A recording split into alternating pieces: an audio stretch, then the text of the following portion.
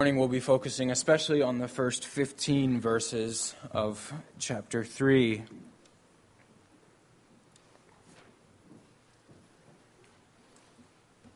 Brothers and sisters in our Lord Jesus Christ, let me begin by saying that this is a very tough text to understand and to appreciate. It was very tough for me as I wrestled with it during the week, and it has been very tough for very many Christians, and possibly especially in the Reformed tradition. And the reason that it's tough and even unsettling is because Paul seems to be making at least two controversial assertions. One is that gaining Christ and being found in Him and attaining ultimately to the final resurrection are things that we must work for and strive for. You can see that in verses 8, 9, and especially in 11, he says, that by any means possible I might attain to the resurrection of the dead. Or verse 12, I press on to make it my own. Or verse 13, forgetting what lies behind and straining forward to what lies ahead, I press on toward the goal for the prize of the upward call in Christ Jesus. So Paul seems to be saying salvation, being counted in Christ, is something that needs to be striven for and pressed on for. And so we wonder, what does Paul mean by that? In what sense do we work or strive or press on to be counted with Christ? What kind of work is entailed in that language? The second controversial assertion that Paul makes is sort of the flip side of the first one. If Paul is talking about attaining to the resurrection by any means possible, as he says it, or straining forward or pressing on, that seems to imply that his salvation is not yet a sure thing.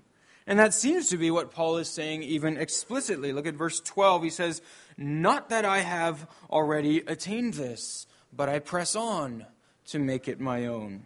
Again in verse 13, brothers, I do not consider that I have already made it my own, but one thing I do, forgetting what lies behind and straining forward to what lies ahead, I press on towards that goal. So those two factors make this a difficult passage for many Christians, and probably especially for Reformed Christians, because we know that salvation is by grace alone, through faith alone. And yet Paul seems to be saying that there's a specific kind of effort that needs to be expended in order to be saved, and that our salvation is not yet a sure thing. So our goal for this morning is to try and understand what Paul means by what he says here, and therefore what kind of effort and straining and pressing on he might be calling us also to do. The theme for the sermon is this: gaining Christ, as Paul portrays it, is a daily pursuit.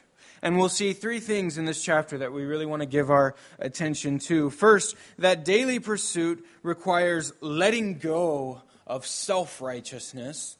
That's the bulk of verses 1 through 15. Secondly, it requires laying down our lives. And third, it's empowered by the knowledge of Christ resurrected.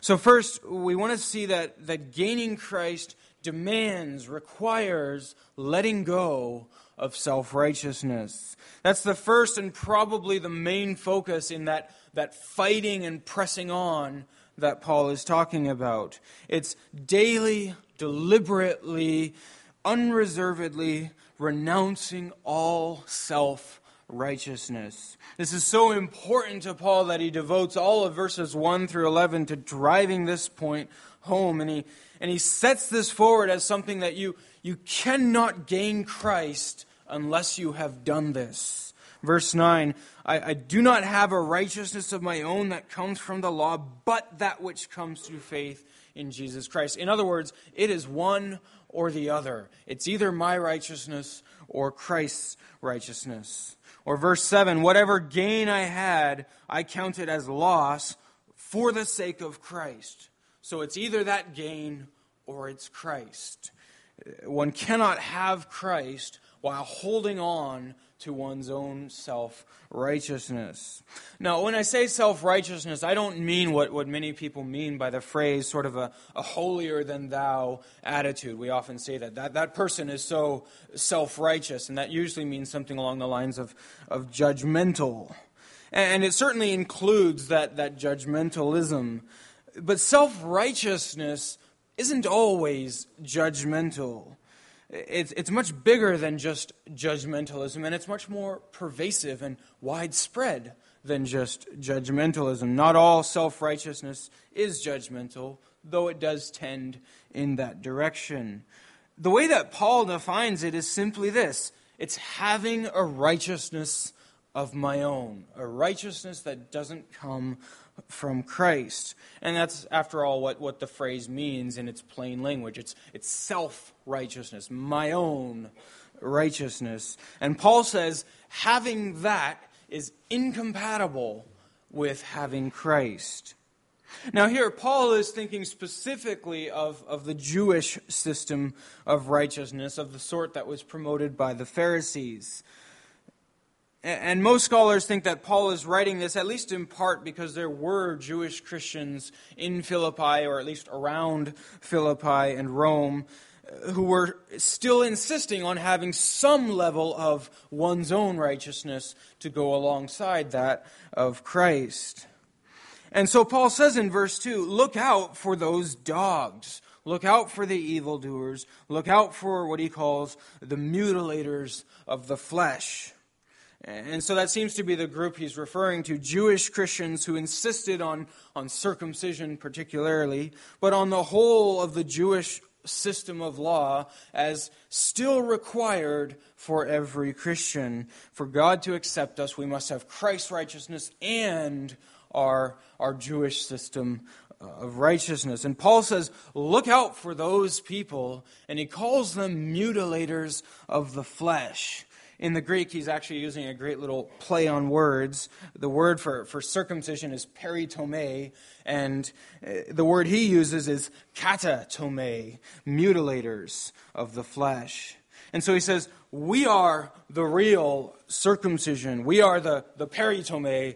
They are just mutilators of the flesh, katatome.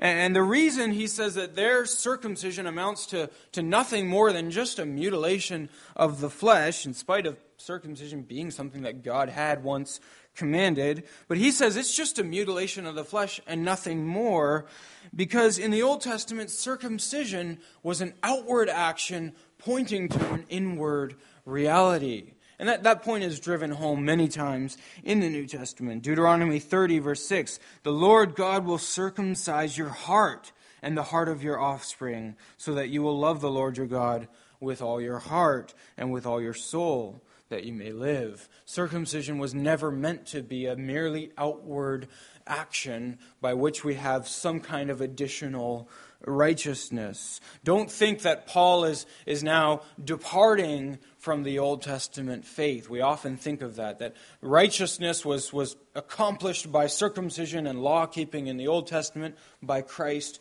in the New. Paul, right from the beginning, forsakes that. You think of Romans 2, where he says, even Abraham was justified by faith. It was never meant to be about outward actions and outward law-keeping, but always about inward faith. And so Paul says, we worship God by the Spirit, the way that God has always wanted to be worshipped. We are the real circumcision. They are nothing but mutilators of the flesh. And so instead of mutilating the flesh and making that the thing we boast about, Paul says, instead of that, we glory or we boast in Jesus Christ. We put no confidence in the flesh. And that's what that law-keeping really is. It's confidence in the flesh, confidence in one's own abilities to make oneself righteous before God. And that's the difference between self-righteousness and the righteousness of Christ. One is based on confidence in one's own strength, one's own achievements, and it's weak It's short-sighted. It's foolish because the flesh is useless. As the saying goes, the best of men are still men at best. An honest assessment of ourselves shows that. We're weak, we fail, and self-righteousness inevitably means we have to stop seeing that weakness and failure and pretend that it doesn't exist. Paul says, we're not going there. We're not going to boast in the flesh. Instead, he says, we glory in Christ Jesus. And because of that, we renounce all confidence in ourselves. We look to the only one who's worthy of real confidence.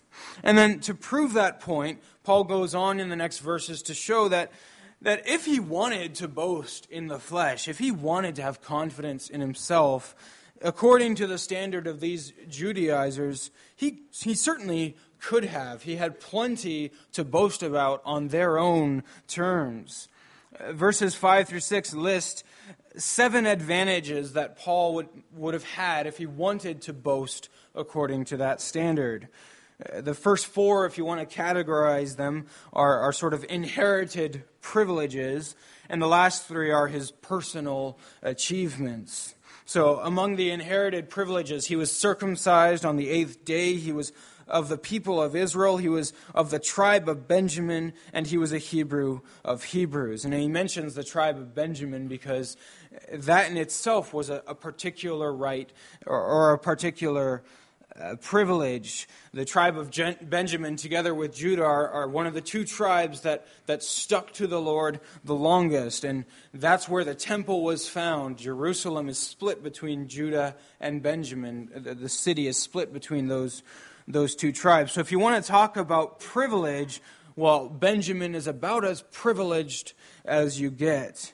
And Paul says on top of that, I'm a Hebrew of Hebrews. I was raised by Hebrew parents in the Hebrew culture from my youth. That's what it means to be a Hebrew of Hebrews. Those are his inherited privileges. And then on top of that, he mentions his personal achievements. As to the law, he says he was a Pharisee. Now, that doesn't sound like such a good thing to us today, because to us, Pharisee is almost a synonym for hypocrite. But that certainly isn't what it meant at the time. The Pharisees were just the conservative branch of Judaism. You had the conservatives, the Pharisees, and the liberals, the Sadducees. The conservatives were about law-keeping and following the Word of God, as well as their 600 and some additional laws. And the Sadducees were denying the resurrection. They wanted us to become more Greek and so forth. So he says, I was not only a Hebrew, and not only a lawkeeper, I was a Pharisee. I was right there among the theological conservatives of the day. I had much to boast about in terms of my theology and the group that I belonged to. In another place, when he's speaking to the Corinthians, he also mentions that on top of being a Pharisee, he was even trained by Gamaliel, one of the most respected teachers of the Pharisees. So here's a man of great privilege and great achievement. He continues, verse 6, and as to zeal, I was a persecutor of the church.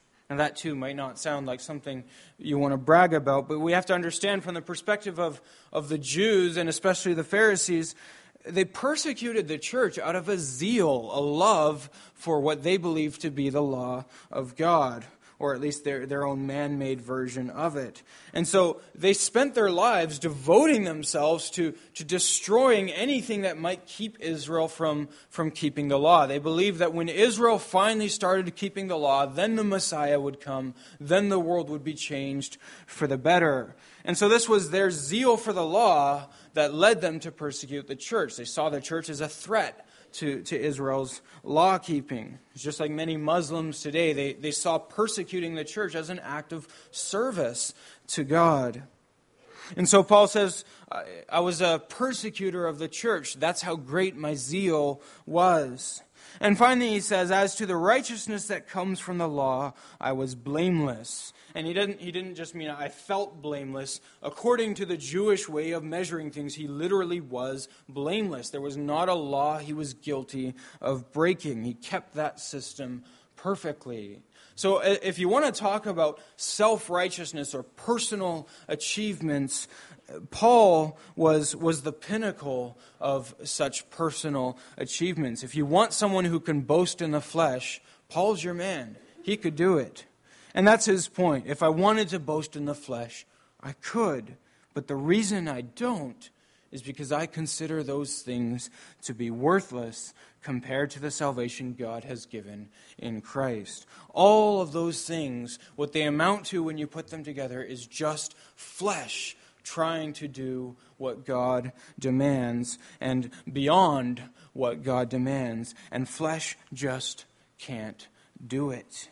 These are achievements of the flesh that do nothing to earn any standing before God. They do nothing to take away our sin. And indeed, they require us to be blind to our own sin. So Paul says in verse 7, whatever gain I had, I counted it as loss for the sake of Christ. Indeed, I count everything as loss because of the surpassing worth of knowing Christ Jesus, my Lord. For his sake I've suffered the loss of all things, and I count them as rubbish in order that I may gain Christ. The word that Paul uses that's translated rubbish is actually a lot stronger in the Greek. It literally means something along the lines of dung or worthless junk. And I think we have plenty of good English words that would translate that very well, but you get the point. It is a very strong word that he uses, and he uses it on purpose because he wants to drive the point home. If you're going to be counted with Christ, you need to see those qualifications as worthless. They're junk. Indeed, you need to regard them with disgust and as abhorrent. You will either put your confidence in Christ's righteousness or you will put your confidence in your own qualifications. And if you're even tempted to put your confidence in your qualifications, consider them junk. And we can certainly take that point home ourselves. If we have qualifications like that, and among them, you could just as well list a good, solid Dutch Reformed heritage, or a perfect record of making it to church every Sunday, or a vast conservative theological knowledge. All of those are good things in themselves. But if you can't hold on to those things without letting them distract you from Christ and your total confidence in Christ, then you need to bury those things, throw them away, consider them abhorrent and worthless and junk. Throw them in the trash. Leave them behind as far as your righteousness before God is concerned, because they will do nothing for your righteousness before God. And trusting in them, if we're inclined to do so, trusting in them will ultimately rob us of Christ. They will take our identity in Christ away and put our identity in our own personal achievements and inherited privileges. If we're holding on to those as a reason or even a backup reason why God will love us and why God will accept us on the final day, if we're holding on to that, that really is disgusting and abhorrent before God, because God knows the reality of what lives in our hearts, and those things are worthless before Him. And so such a thought of holding on to those as our qualifications before God, that ought to be abhorrent to us. And that's why Paul uses such a strong word for it. He says, throw it away, flush it down the toilet. Those kinds of qualifications are worthless, and you need to see them as such. And you notice also in these verses, Paul uses the language of accounting. He says, whatever was gain, I counted as loss. And notice that phrase, I counted it as loss. So I didn't just count it as zero, as worthless. He's saying my spiritual assets in fact became liabilities. They became a threat to my righteousness in Christ, because insofar as there's something I put my trust in, they rob me of Christ. They're harmful. They draw me away from Christ. Instead, notice then where Paul's eyes are fixed and focused. He says, for his sake, for Christ's sake, I have suffered the loss of all things. I count them as rubbish, in order that I may gain one thing, Christ, and be found in him, not having a righteousness of my own that comes from the law, but that which comes through faith in Christ, the righteousness from God that depends on faith. So I asked earlier at the beginning of this sermon, what is entailed in that effort or pressing on or working towards the goal of gaining Christ and being found in him? And the first thing that's on Paul's mind here is renouncing any kind of self-righteousness. Any righteousness that comes from myself, I need to work and press on and put out the effort to give that up and throw it away and put it from my mind. I will not put confidence in the flesh. Holding on to my own inherited privileges or my own personal achievements as if they were something that God will receive instead of Christ, it's something all of us are inclined to do, that seriously and dangerously undermines our salvation in Christ. So that's the first thing that Paul is thinking about. A second thing that Paul certainly includes as part of that effort and that pressing on is in sharing in Christ's sufferings and in becoming like him in his death. See if you can spot that in Paul's writing here. In the flow of thought in verses 8 through 11, he says, For his sake I have suffered the loss of all things, in order that I may gain Christ and be found in him. Now jump ahead to verse 10. That I may know him and the power of his resurrection, and may share in his sufferings, becoming like him in his death, that by any means possible I may attain the resurrection from the dead. So Paul sees sharing in Christ's sufferings and becoming like him in his death as something that is necessary in order to attain to the resurrection of the dead.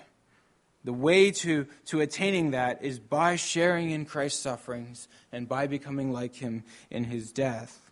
Now again, this is a troubling passage. It's a troubling statement, especially for those of us who are well-versed in Reformed theology. You might think, how am I supposed to do that? How should I share in Christ's sufferings? And how can that contribute to my attaining to the resurrection of the dead?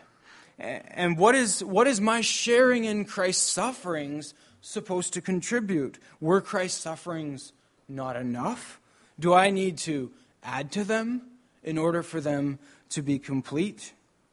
Well, we know that cannot be what Paul means, that you must add to Christ's sufferings for them to be complete. Because for one thing, he's just finished renouncing all of his own qualifications. So he can't possibly be now coming up with some new qualifications. And furthermore, Paul is already absolutely clear in many places on the sufficiency of Christ's sufferings. For example, 2 Corinthians 5, he says, "We've concluded this, one man, Christ, has died for all, and therefore all have died. And he died for all, that those who live might no longer live for themselves, but for him who for their sake died and was raised." Paul is very clear. Christ died for all, and his death allows all of us to live. None of us need to add to that death. So that's certainly not what Paul means, that I'm joining Christ's sufferings in order to add to their worth, that I also might be saved, as if Christ's sufferings were not enough. But then how do we explain what Paul is saying here? He says, I need to become like Christ in his sufferings in order to gain him. What does he mean by that? Well, what Paul is referring to is discipleship. And for that, let me point to what the Lord Jesus himself said about discipleship. The Lord repeatedly taught that true discipleship involves suffering and does involve laying down one's life. Look at Matthew 16, you can just listen. Verse 24, Christ says, "If anyone would come after me, let him deny himself and take up his cross and follow me. For whoever would save his life will lose it, and whoever loses his life for my sake will find it. So losing your life for Christ's sake is necessary to finding your life in Christ. Or to say it another way from those same verses, coming after Christ requires denying yourself and taking up your cross and following him. Again, he says it in Luke 14, verse 26, if anyone comes to me and does not hate his own father and mother and wife and children and brothers and sisters, yes, even his own life, he cannot be my disciple. Well, here's what I take from those words of the Lord Jesus, and I believe this is also where Paul is coming from. Taking up our cross and laying down our lives for the sake of Christ are just part of what it means to be a disciple of Christ. It's what it means to be a Christian. To be a Christian is to be a follower of Christ, and the path that Christ took is a path of laying down his life and suffering for the sake of God's glory and for the sake of our joy. So Paul recognized that if I'm to be counted as one of Christ's disciples, I need to follow him. And that means I need to take up my cross, and I need to deny myself, and I will need to suffer. It isn't about adding to Christ's sufferings in any way, or certainly not in any redemptive sense. It isn't about earning any status before God by the degree to which we've suffered for him. That's certainly not what it's about. It's about showing ourselves to be disciples of Christ. And it's true for every one of us here as well. Jesus' words are very absolute. If any would follow me, he must take up his cross and deny himself. Elsewhere, Paul speaks about being determined to fill up in his body what is lacking in Christ's afflictions. And he doesn't mean by that there's something insufficient about Christ's afflictions. What he means is that my own journey of becoming like Christ and bearing his sufferings is not all the way complete. I still need to add up in my body the afflictions of Christ and show myself in that way to be his disciple.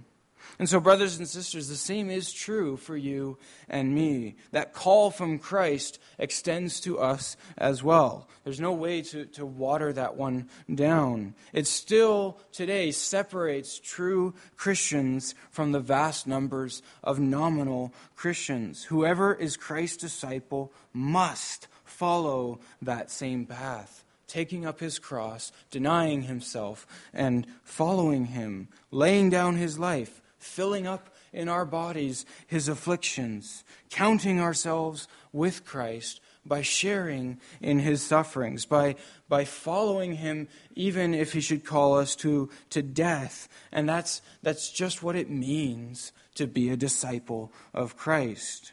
That's why Paul speaks of desiring to be found in Christ, so that God would look at him and recognize in his body that he is a disciple of Christ.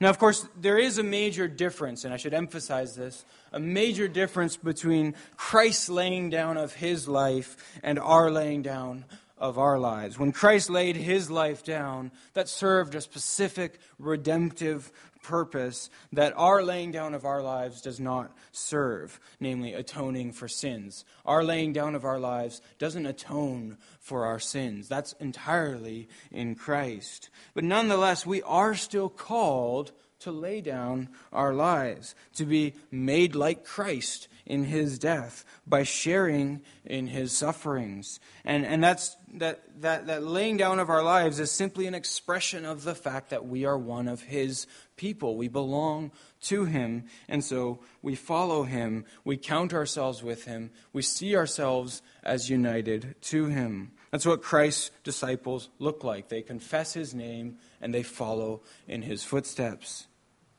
Now, of course, that should immediately leave all of us asking, well, what does that look like then for me? Am I called to die? Am I called to suffer? And in what way, if I am called to suffer? Is Paul calling us to literally lay down our lives?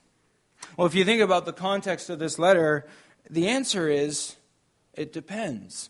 It depends on what circumstance God has placed you in. Paul, for his part, was literally facing death. And he knew that the Philippians, many of them, would as well. Chapter 1, verse 29, he says, "For it's been granted to you that for the sake of Christ you should not only believe in him, but also suffer for his sake."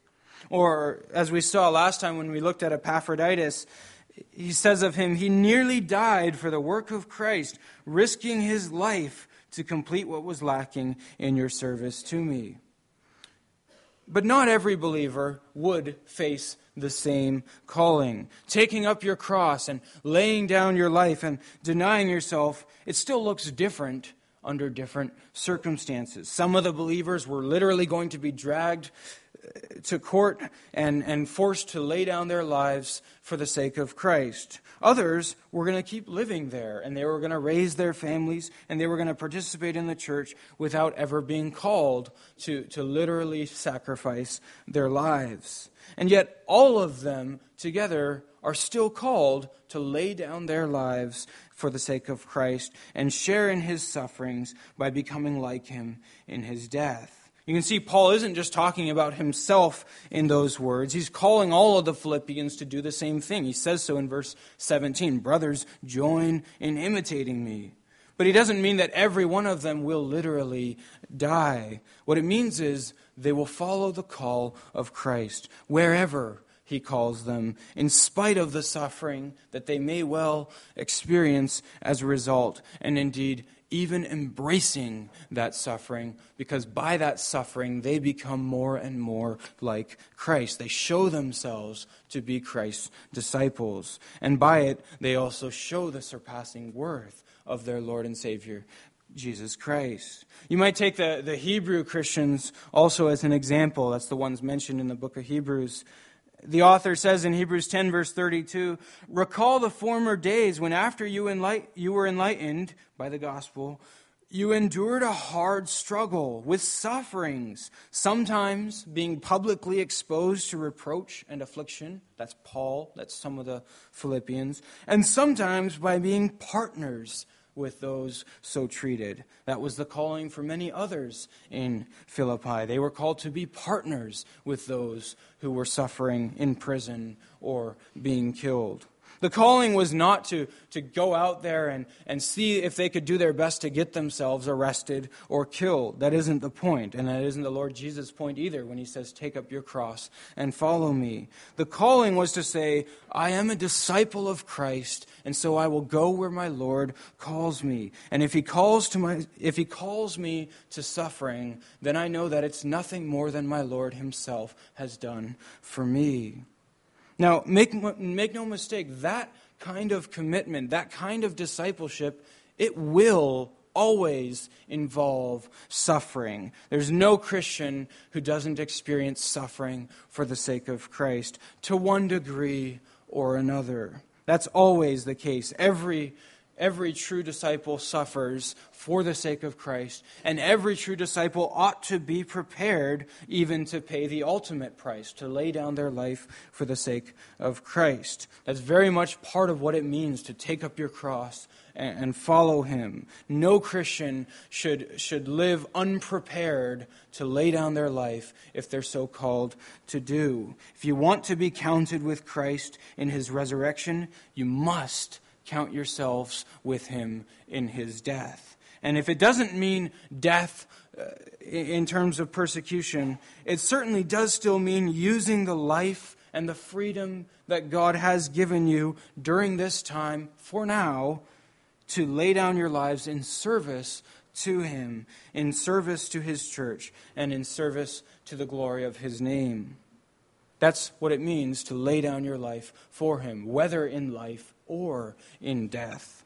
So what does sharing in Christ's sufferings then look like for us here in Elora? Well, I certainly can't give an exhaustive list, and it certainly depends also on the gifts that God has given to each of you. But let's imagine Paul came here to the church in Elora. What things might he mention?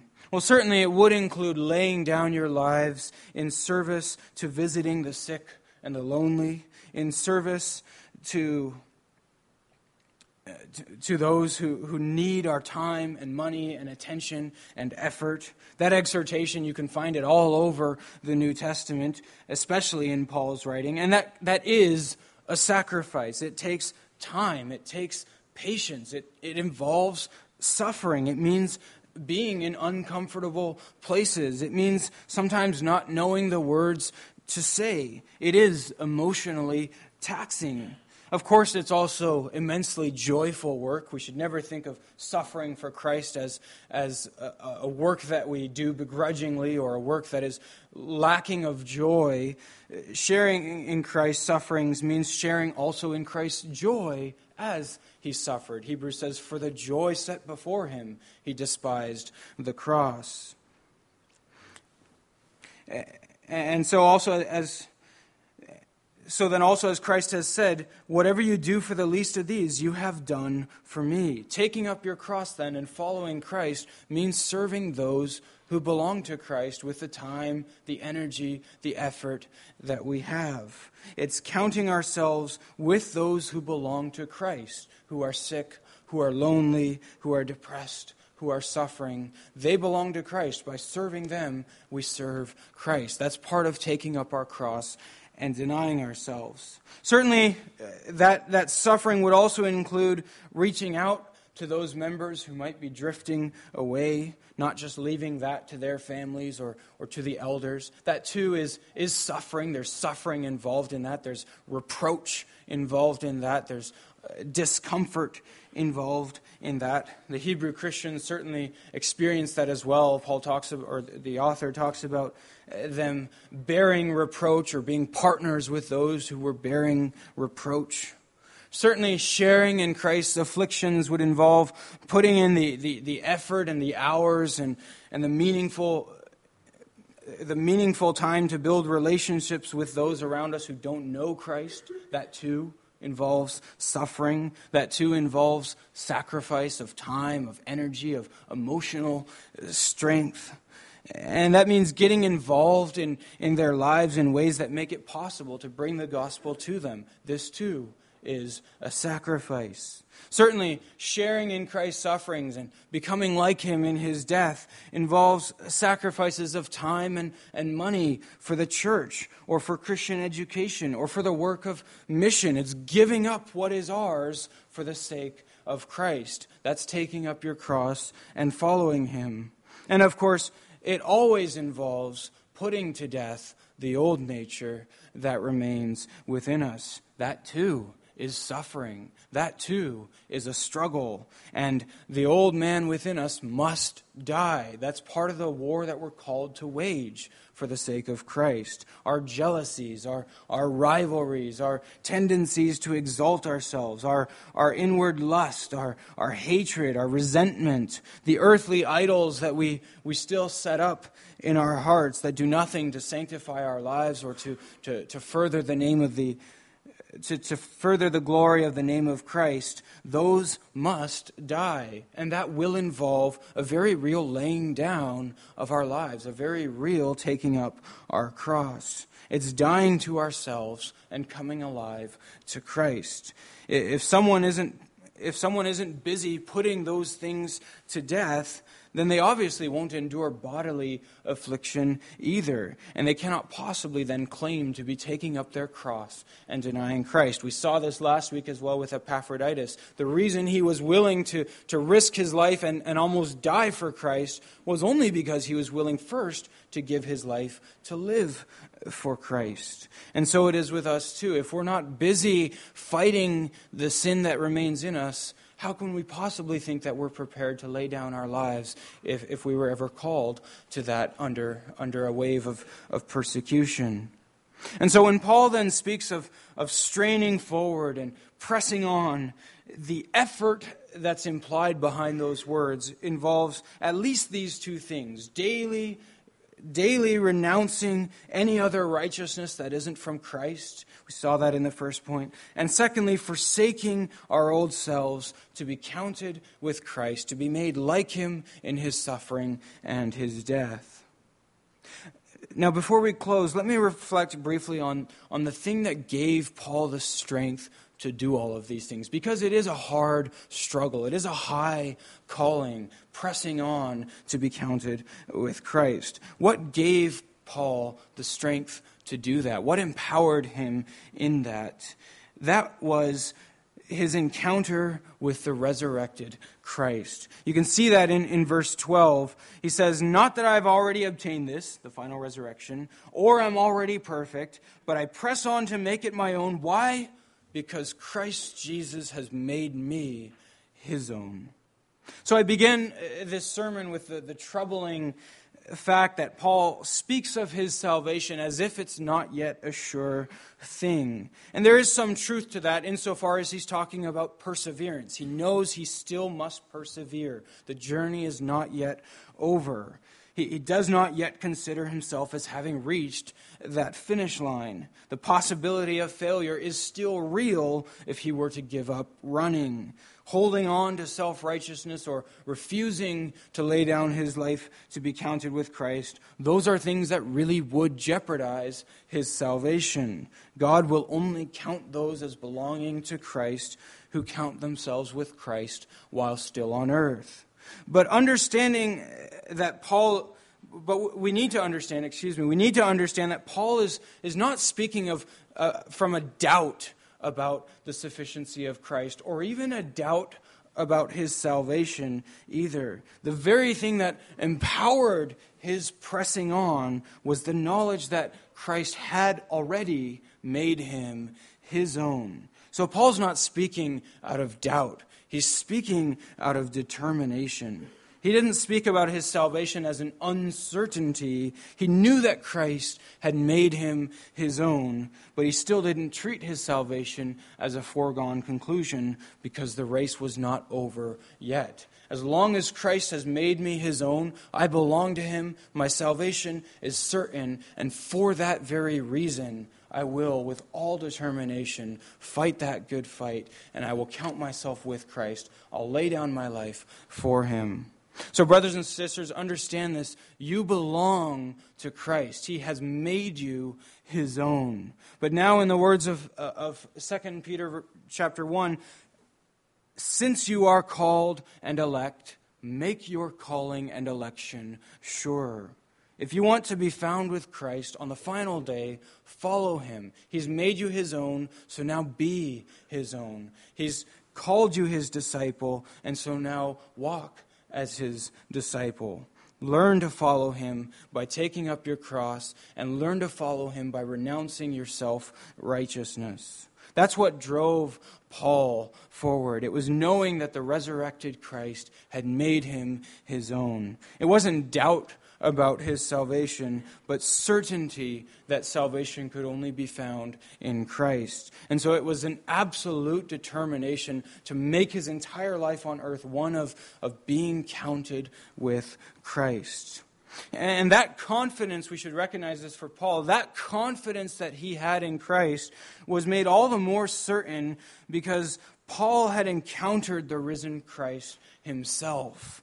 You can read about that in Acts chapter 9, where Paul is on the road to Damascus, and Paul testifies elsewhere in a number of places how dramatically that encounter with the risen Christ changed his life. He didn't give up his former life in Judaism and all the privileges and achievements that he had because he was somehow left with this feeling of inadequacy. No, he was very self-sufficient. He was very pleased with himself. It wasn't some sort of angst or doubt about whether all those things were enough. The only thing that turned Paul around was he encountered the risen Christ.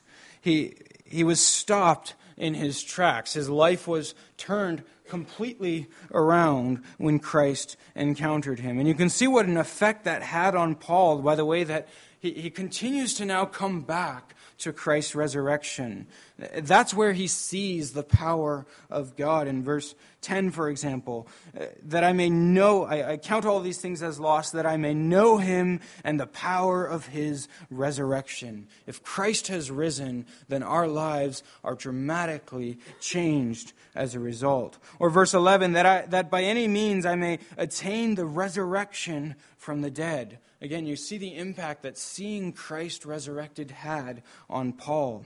Verse 20, once more, our citizenship is in heaven, and from it we await a Savior, the Lord Jesus Christ, who will transform our lowly body to be like his glorious body. He sees the resurrected Christ always in his sights. That's what changed his life forever. It's being confronted with the fact of Christ's resurrection that changed everything for Paul. And that's the basis for our hope as well. We know and we've encountered the resurrected Christ. Perhaps not as dramatically as it was for Paul. We haven't seen him with our eyes, but we see him with the eyes of faith. And we have the testimony of men like Paul whose lives were dramatically changed because of that encounter. So we need to see that in Paul. Paul saw in the resurrected Jesus the power of God, and that's what turned his life around. From then on, from that moment on, and throughout his letter, you can see Paul just living out of that hope in the knowledge of God's power. He saw that God had raised Christ, and so he fixed his hope on that fact, that the God who raised Christ can certainly also raise him as well. That was his perspective. If God has raised Christ and I'm with Christ, then no matter what happens to me now, God, that same God, by that same power, can certainly raise me as well. And so, brothers and sisters, make this your hope as well as you engage in that pressing on and that fighting, in renouncing your self-righteousness and in laying down your lives for Christ. Keep your eyes fixed on the God who raised Christ from the dead. And then as a result of that, don't be afraid to lay down your life, even if Christ calls you to make the ultimate sacrifice, which he very well might, as the times in Canada are changing. Don't be afraid to lay down your life for a Christ who was raised from the dead. That God can certainly raise us as well. We know that God raised Christ, and we know that he will raise all those who belong to him. So let us make our lives one of showing that we are his disciples. We take up our cross and we follow him. May the Holy Spirit grant us then the strength to do the same. Amen.